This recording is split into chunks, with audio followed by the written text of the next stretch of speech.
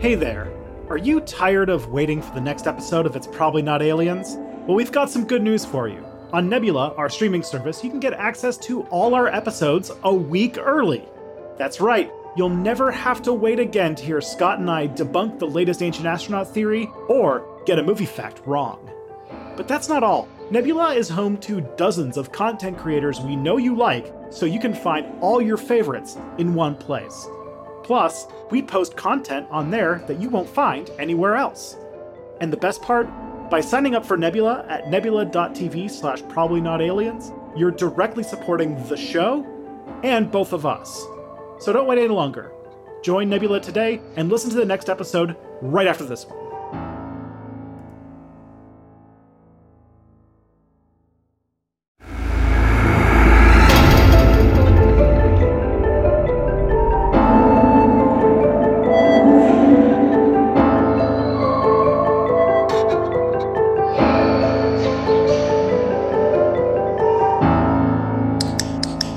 Alrighty. Perfect. What people don't know is that I use a dog clicker to get Tristan in the mood for podcast recording. I'm like, Tristan, hey, look at me. Look at me. Yeah, podcast. Say smart things. Yeah, my master's supervisor was Dr. Pavlov, so it just kind of worked out. No, we're talking about pointy buildings. Yeah, oh boy. This is one that was a long time coming. This one has come up a lot across many episodes that I've seen of Ancient Aliens. And obviously, I think it is the premium thing. I was going to say it's like both a location and an object or multiple objects. And it's just like, it's so ubiquitous. It's so in tune with this ancient astronaut theory that we had to use it as part of our podcast graphic. So, welcome to the show. Hey, welcome to this show. It's Probably Not Aliens, a show where we look at ancient aliens and pseudo-archaeology and pseudo-history and all that kind of fun stuff. And today, that's right, we're doing the pointy square. We're doing the pyramids. The pointy square. That's true. My name is Scott Nicewander. I know absolutely nothing about history or aliens or pointy squares. I don't know anything about geometry, so maybe that's going to come up here. And I am Tristan Johnson, recording in a thunderstorm, while also having done a little bit of frantic research to put together what's going on here. Every time you like talk about how you spend like an afternoon researching to come up with an episode, I know you're being like very, like, it's very fun, but it feels like maybe it has two things for me. That sort of joke or whatever does two things. Number one, it shows just how little research that you have to do to break apart these ancient astronaut theories. And number two, it really shows people that we are not experts on this, but we are trying our best. Not even our best. We're trying a little bit. Would you say we're more of an entertaining podcast rather than a professional education podcast? Well, you definitely shouldn't cite our podcast episodes on your essays. That's for sure. That is true. I would say that because I do have like not so much a background in journalism, but I have taken journalism classes and I've done enough YouTube videos to like learn how to do research really fast, or as like kind of getting the basics down really fast. And yeah, what it turns out is you don't actually need to scratch too deep on a lot of these things to find out that, oh, there's a lot of weird stuff. And so I spend a lot more time not so much looking for the debunk as I am looking for like something. What's the fun takeaway, you know? Yeah. What's the message? What are we gonna walk away with? And I feel like this specific topic, the pyramids, are something that we're gonna come back to a couple times, but I'm excited to hear what you have in store for us today. So today's episode has to do with a little discussion with a unique individual in one of the first episodes of the show, where he goes into this idea that, well, obviously there's something going on with the quarries and the building of the pyramids, specifically their construction, because stone's big, pyramids made of lots of stones. So how could you possibly have cut out big stones and move them very fast using simple tools and, ancient devices? How could stones? I have in notes here just how we build pyramid. How we build it. Which is honestly an interesting question, even for, the non-alien answers this is something that is up for a lot of speculation and debate even today. And it is kind of impressive that, they can move millions of these multi-ton blocks into place. Like, for example, the Great Pyramid of Giza is the tomb of Khufu, and they had to move all those blocks during his reign, which was only about 27 years. Wow. So that feels like quite a crunch. Yeah. And the thing is massive. It was the tallest building in the world until the Eiffel Tower was built in the late 19th century. So now it's a shiny silver medal. I'm sure something's bigger than the Eiffel Tower. Oh, yeah. It's been replaced several times. Now the tallest the Eiffel building Tower is nothing. Yeah. Nothing. Now the tallest tower on Earth, I think, is the Burj Khalifa, which is in Dubai. And it's absurdly tall. It's so tall that they can't even make elevators go all the way up to the top. You have to get on several elevators to get all the way to the top. Well, then how did we build that one then? How do we have to, what advanced technology do people in Dubai have that no one else has? It's called borderline slavery, but that's a different story. Oh, okay. Never mind. Well, let's go back to pyramid. Yeah. So there's this idea that, there's several ideas when it comes to ancient aliens claims and the construction of the pyramids. Some are that they had tools that we do not attribute to them, like giant saws, and that there's signs of machine marks and stuff like that. And that, just given the looking of it, you couldn't have possibly built a pyramid with just the simple tools that they would have had at that time. So their conclusions are either they were much more technologically advanced than we think, or aliens, or both, or aliens gave them technology that's way more technologically advanced than we think. Yeah. Aliens came and gave them not phasers, but saws. Yeah. They're like, work your way up. It's like when a parent is like, if you take care of this goldfish, then we'll talk about a dog. Well, they gave us a little bit of technology and look what we did with it. I think that's the reason why we're not getting the... Aliens are like, this was a mistake. We're out of here. And no phaser for you. And what I found out recently, very fun, is that Iron Man himself, Mr. Elon Musk, is a believer in this theory. Oh boy. Where he has tweeted not too long ago that he believed that the pyramids were definitely built by aliens. What a smart man. What a brilliant mind that Elon Musk. Yep. Single-handedly building rocket ships and electric cars with his Tony Stark brain. He probably knows a lot about ancient Egypt, if I had to guess. Noted inventor, entrepreneur, and Egyptologist. Yeah. But yeah, so this is a big, obviously I think anybody who's listening to this show and has gotten this many episodes in would probably guess that pyramids are one of the bigger topics in ancient alien theory researcher stuff. It's one of the big ones. If you were to ask a bunch of random people on the street what they think was the most common thing people believed was built by aliens, they'd probably say either this or Stonehenge. Yeah, you're absolutely right. Those are the two. And it's always just Big Stone how, though? Yeah, Big Stone how? How move Big Stone? How move Big Stone, though? So we have to start with actually a history of people believing that the pyramids were built by aliens.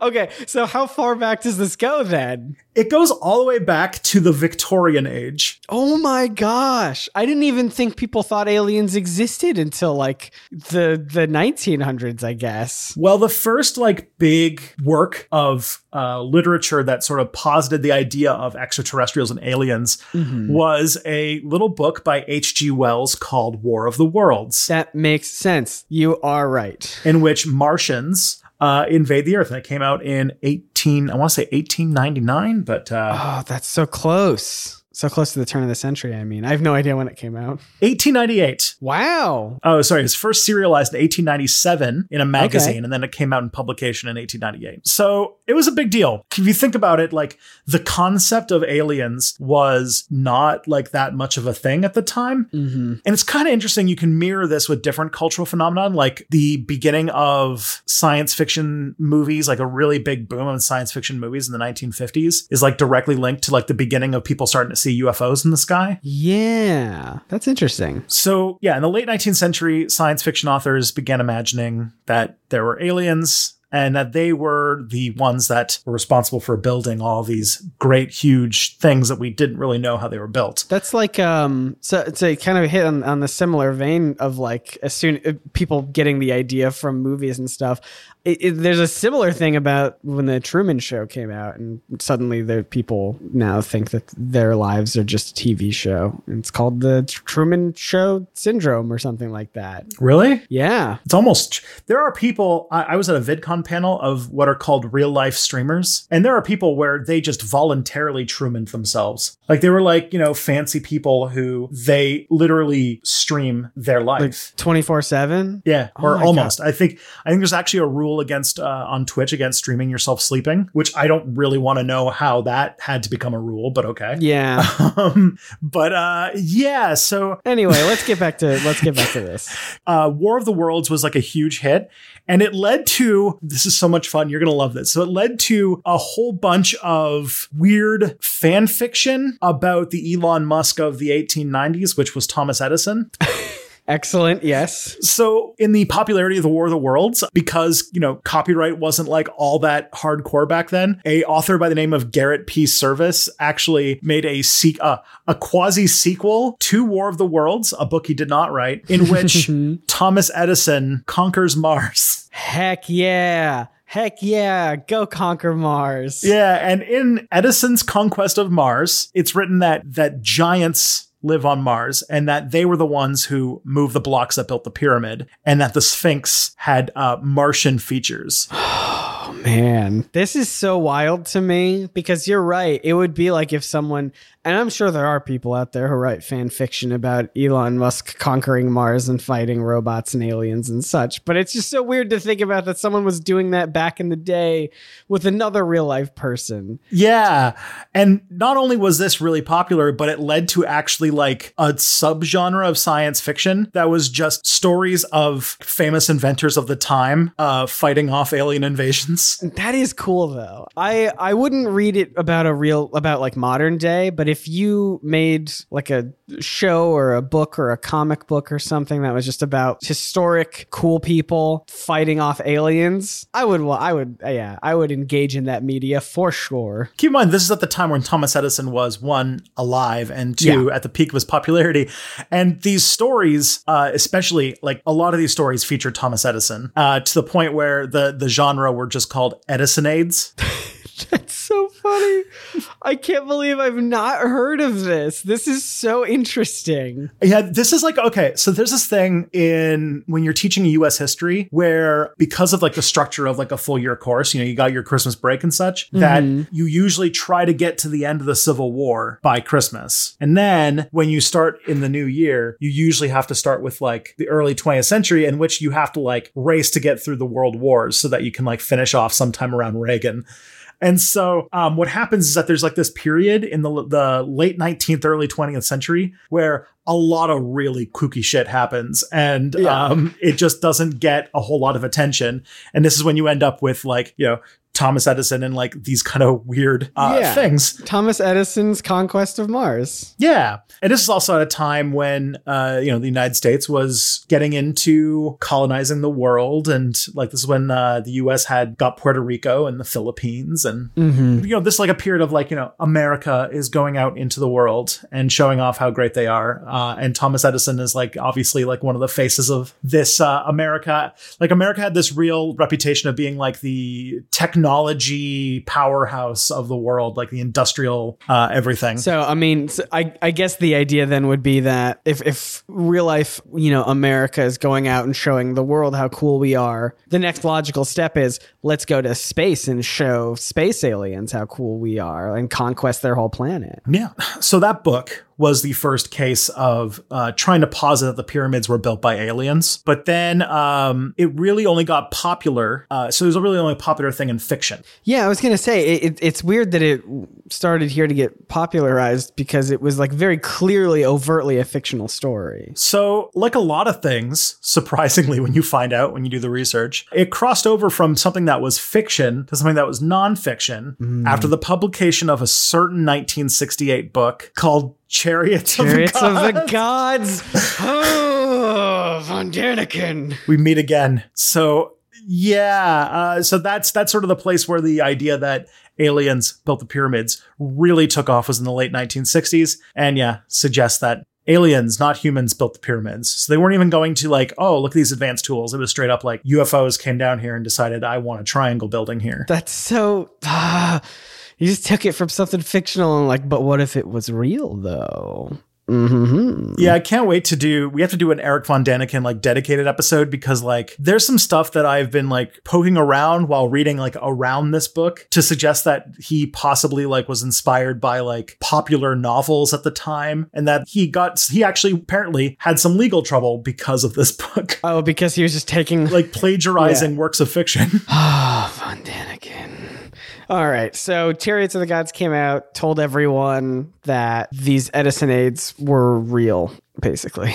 He was probably inspired by them because, he was, probably reading a lot of science fiction, I would just guess. Mm-hmm. But then, we get to the three big questions about the pyramids, which is, the three big questions about its construction. Who made them? How'd you get the blocks? How'd you get all the stones cut in time to make them? Where'd they come from? And how do you move heavy blocks when you don't have, wheels, you don't have a lot of advanced technology, that kind of thing? Because these are like legitimately like very heavy stones. Yeah, I couldn't lift one. Mm-hmm. So could you lift one, do you think? Yeah, you just lift with your legs. That's the trick. That's what it is. Ancient Egyptians only had leg day. They just walked around with like watermelons on their calves. You're like, They sure did.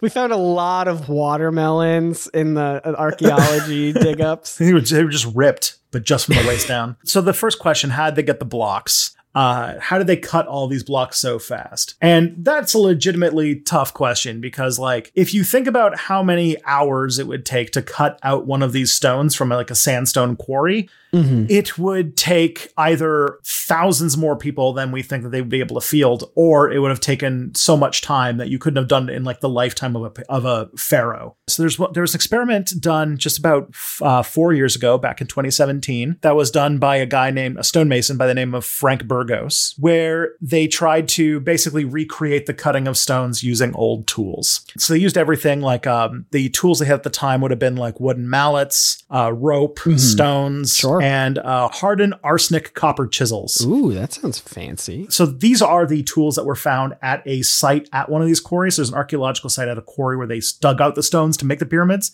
So it's sort of like finding an unfinished one, right? Gotcha. Okay, that's interesting. Yeah. So they tried to cut a replica using the same tools. And this stone weighed about 2.5 tons, which is about the average size of one of the stones in the Pyramid of Giza, which is the big pyramid. It's the one that you're always thinking of. And it took 4 workers 4 days to cut one of these stones. What? Yeah. I thought it was supposed to take years and years. Well, for workers to cut the stones, the thing is they had to cut thousands of these stones. Oh, okay. I see what you mean. Yeah. So they thought like, okay, this is a long time, 4 days, 4 workers. But they then found out that if you get the stone wet, because it's just sandstone, so it's actually not a very like hard stone. Right. It actually sped up the cutting process by 6-fold. Oh my goodness.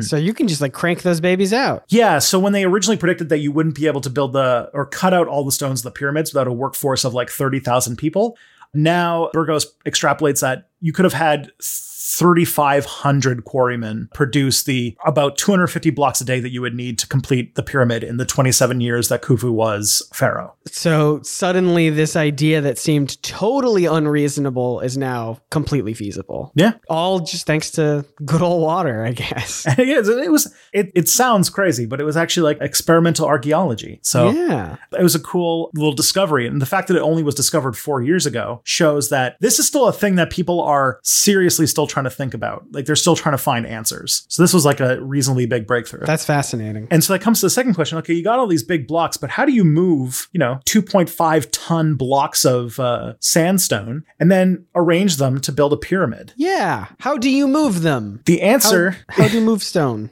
So there's one thing that we do know, which is that ramps were involved.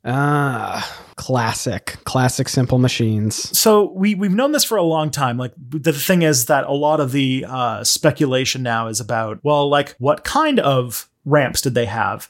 There's some who think that they might have built like a spiral shaped ramp where they push it up and like moved it up to the top and that kind of thing, or that there were just a huge ramp. So like they would build the lower level, then they would build the ramp up, and like they would do that. But that turned out to be unfeasible because by the time you were getting to the top, you were building some ridiculously huge ramps that there's no evidence of. Yeah. Okay. Fair enough. But there was another breakthrough that was discovered at a different site, which is a place called Hatnub, one of those two. Hatnub, yeah. Which is another quarry. And it found that there was this system where they had a centralized ramp that was flanked by 2 staircases with numerous holes. So you would use a sled that carried the stone block that was attached to ropes to wooden posts. And the ancient Egyptians were able to pull the blocks out of the quarry on very steep slopes of 20% or more. So if you think about it, they would build these like I was about to use my hands for a podcast. Thank you for the visual demonstration that only I can see. But like 20 degrees, very steep, right? Very steep, yes. like thing. And then they would have ropes. They would tie up the stone, and then they would have staircases on either side. So then you'd have the laborers kind of go up the side, pulling the stones up this thing. And they found that they could actually move them, especially if you use a sled, which makes it easier to move something up the ramp. Like it wasn't like just grinding up, but it had like a kind of like wooden apparatus that made it so that the friction was a lot lower. That makes sense. Turns out leverage and ramps and ropes can do that. You know, we've once again solved the mystery of how were people back then able to move big rock. Mm-hmm. And it turns out you just use a little bit of ingenuity, or as they would say from the movie Three Ninjas, use a little ningenuity. Did you know that I found out randomly that one of the guys from Three Ninjas was on TikTok? Oh, really? Oh, man. And I gotta follow him. He had the best story because he had a girl over, and then she went to his closet where he had his like little ninjas like costume, I guess. And he had a lot of explaining to do. It's like, why do you have a little kid costume in your closet? I gotta start another podcast all about Three Ninjas. But anyway, we digress. Yeah, instant diarrhea. Feast, then felony. Wow. You're literally digging up like 20-year-old memories. Like there's like some like neuron that hasn't moved since the 90s just being like, oh. That's right. Oh my goodness. I forgot. Tum-tum. Okay. We could just make references all day, but we will not. We will move on. Okay. So the thing is, looking at this site in Hatnub, there was, I'm just going to say, I don't speak, actually, no one speaks ancient Egyptian, but also I'm sure somebody knows how to pronounce it correctly, but it is a dead language. So I don't know. But either way, so if you look at the tool marks, you start to see inscriptions that lead to Pharaoh Khufu, and you find that there are similar types of tool marks found on the stones in the Great Pyramid of Giza, which gives a lot of indication that this technology that was found did exist at the time of Khufu, and therefore was very likely the technology that was used to put the stones into place at the Pyramid of Giza. It's not definitive, but it is a very likely indicator. Fair enough.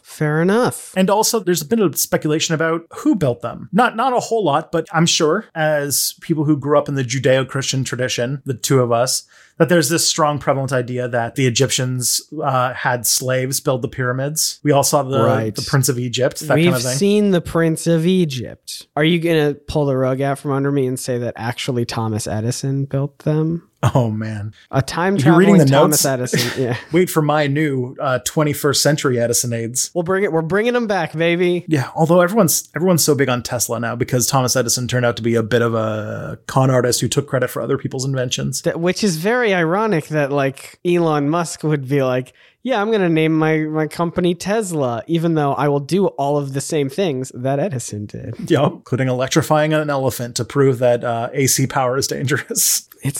History repeats itself. It's so weird. The town that happened in Canada has a microbrewery that now produces a beer called Dead Elephant, and it is great. Well, I guess that's one way to just live off of the history. Yeah, so the thing about the pyramids is that ancient Greeks were the ones who speculated that it was first built by slaves, but more recently they have found a lot more information, which I found out was primarily derived by studying graffiti, which owns. That rules. Tell me more about that, please. Yeah, Yeah, so apparently the building of these pyramids were done by kind of something similar to what would be called like the corvée system in European tradition, which is that they would have like people who lived in Egypt, because Egypt was also like a weirdly like hyper centralized society with like a very powerful central government and everything like that. Mm-hmm. So they just said like, oh, like for this many months or this many weeks of the year, you just have to come do manual labor. Like you have to just put in your pyramid time, I guess, during your life. But like the people who did it were not unpaid. They were not owned. They were sort of, they were peasants. They were workers who were being paid, actually paid kind of well too, but they were not there voluntarily. So it was like sort of like required time to do it. Sure. But there's like signs that, you know, they live decently. They got a ration of bread and beer. And reportedly there were even like, you know, labor disputes and possibly even a strike. So a lot of signs that it's not just like, you know, just straight up slave labor. So there's a whole lot more stuff to learn that's still being sort of worked out at this site, where there's like Egyptologists who have literally dedicated their entire lives to just studying like this one site. So still a lot more to learn. Still so much. We're never going to know it all. It's bananas though. Like I actually am kind of taken away that like something like the pyramids of Giza, the Pyramid of Giza, that's something that we have been, you know, we've known about for thousands of years, and that we've been studying nonstop probably for centuries, that we're still to this day still making discoveries about like how it was built. Like it's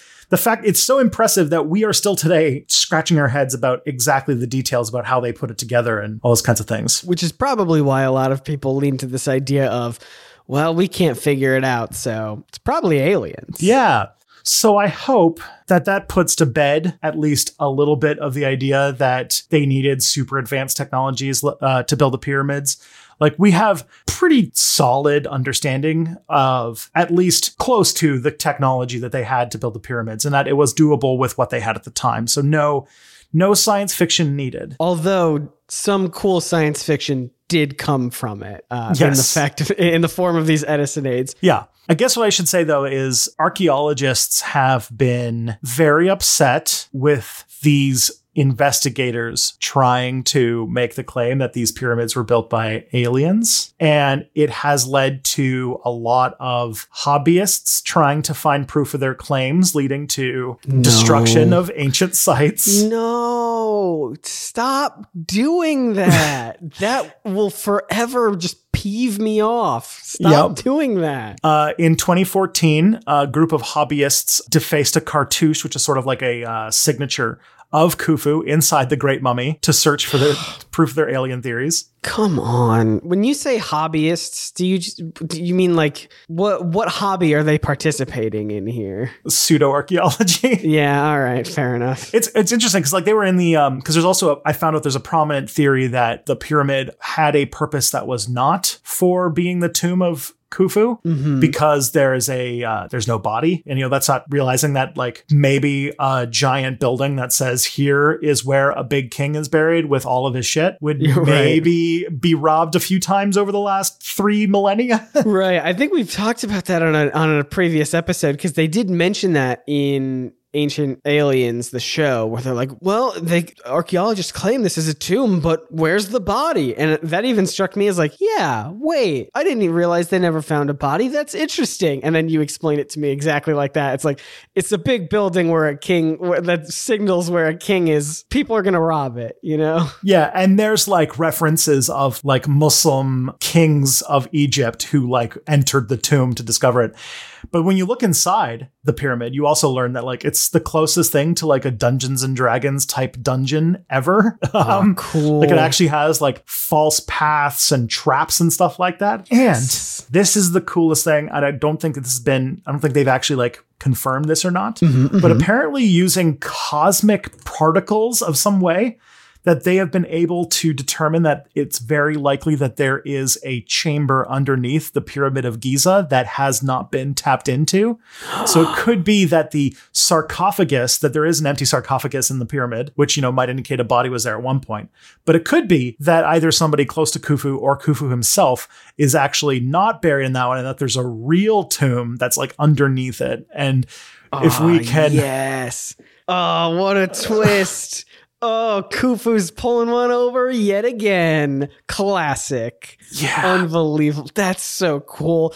How does it still continue to be so cool all these millennia later? That's And the fact that like we used like something with cosmic particles to determine that there was a chamber underneath the ground there. It's like, oh my God. outsmarting us still. Unbelievable. So one of the quotes I got here is from a paleontologist by the name of Julien Benoit to kind of talk about these people who try to prove that the pyramids were built by aliens. So here's the quote here. Firstly, these people try to prove their theories by traveling the world and desecrating ancient artifacts. Secondly, they perpetuate and give air to the racist notion that only Europeans, white people, ever were and ever will be capable of such architectural feats.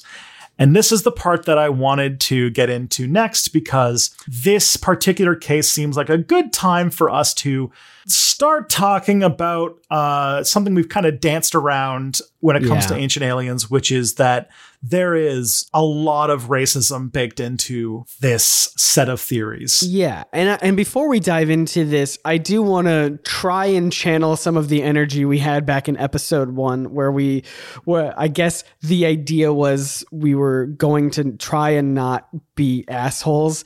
And I think there's a lot of people out there who do believe in some aspects of ancient astronaut theory without even fully intending or realizing how racist it is. So I just want to be clear before we continue that if you believe in some of these theories that we've been trying to debunk, we're not calling you specifically a racist person, but the ideas in ancient astronaut theory is almost inherently racist for reasons that I'm sure we'll get into. Is that fair to say? Yeah, it's built on a lot of racist assumptions about how societies are. We've kind of talked about this, about the lack of appreciation for like what people were able to accomplish.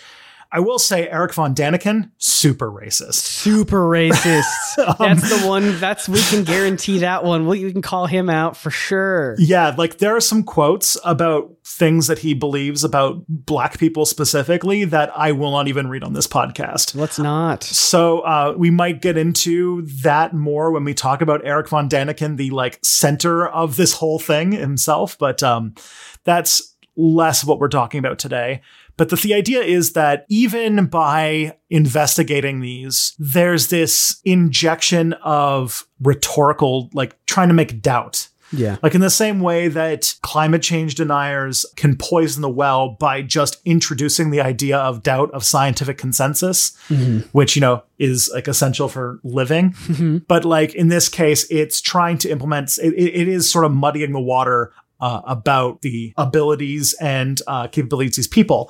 And I did learn, and this is interesting, like a lot of this problematic stuff comes from also the fact that a lot of these sites that ancient astronaut theories tend to attribute to aliens come from a time where these societies were building great and huge monuments. But it was a time when Europe was very much in its like infancy in the Middle Ages, when they were not building big things, or they in ancient times, like they were not doing these like mega projects and stuff like that. Right. So it's almost when you view it from that sort of European perspective, it's like, well, we weren't able to do that stuff. And so therefore no one should have been able to.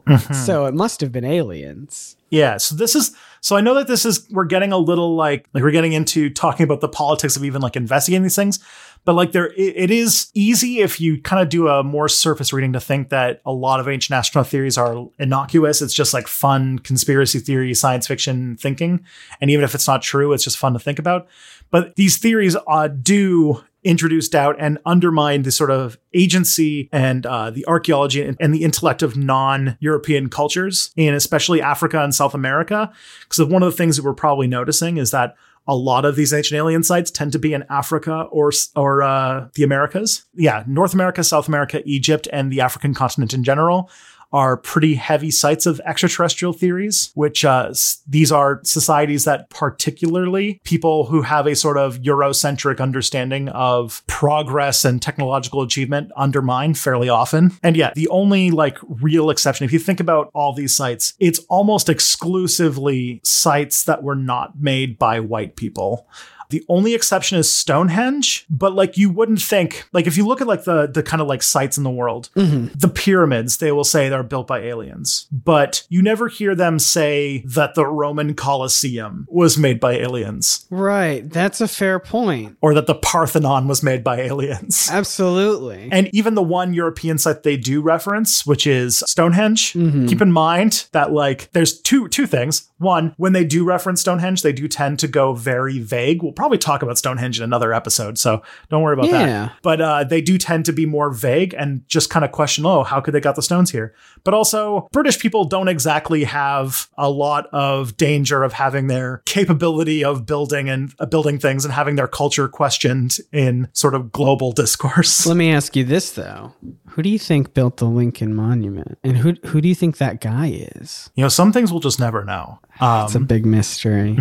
So a political scientist by the name of Evaristo Banheira at the University of South Africa has noted that these Western denialists prefer to revoke agency and skill from ancient Egyptians, or in his case, the Shona people of the Bantu civilization, rather than recognize the intellectual ownership of these structures, and that they would rather say that the Great Zimbabwe, for example, belongs to aliens who do not exist, and then attribute them to the Shona people or the Africans who exist and built them. Yeah, absolutely. It's incredibly frustrating as we continue making episodes like this and continuing to have to repeat a lot of the same ideas that we're touching on here of just like, and these ancient civilizations were way cooler and way more advanced than people give them credit for. And in our case today, like the descendants of those ancient Egyptians are still there today. And this is their history. This is their cultural heritage. And in many ways, trying to deny that they built these things is trying to rob them of their own history. Yeah,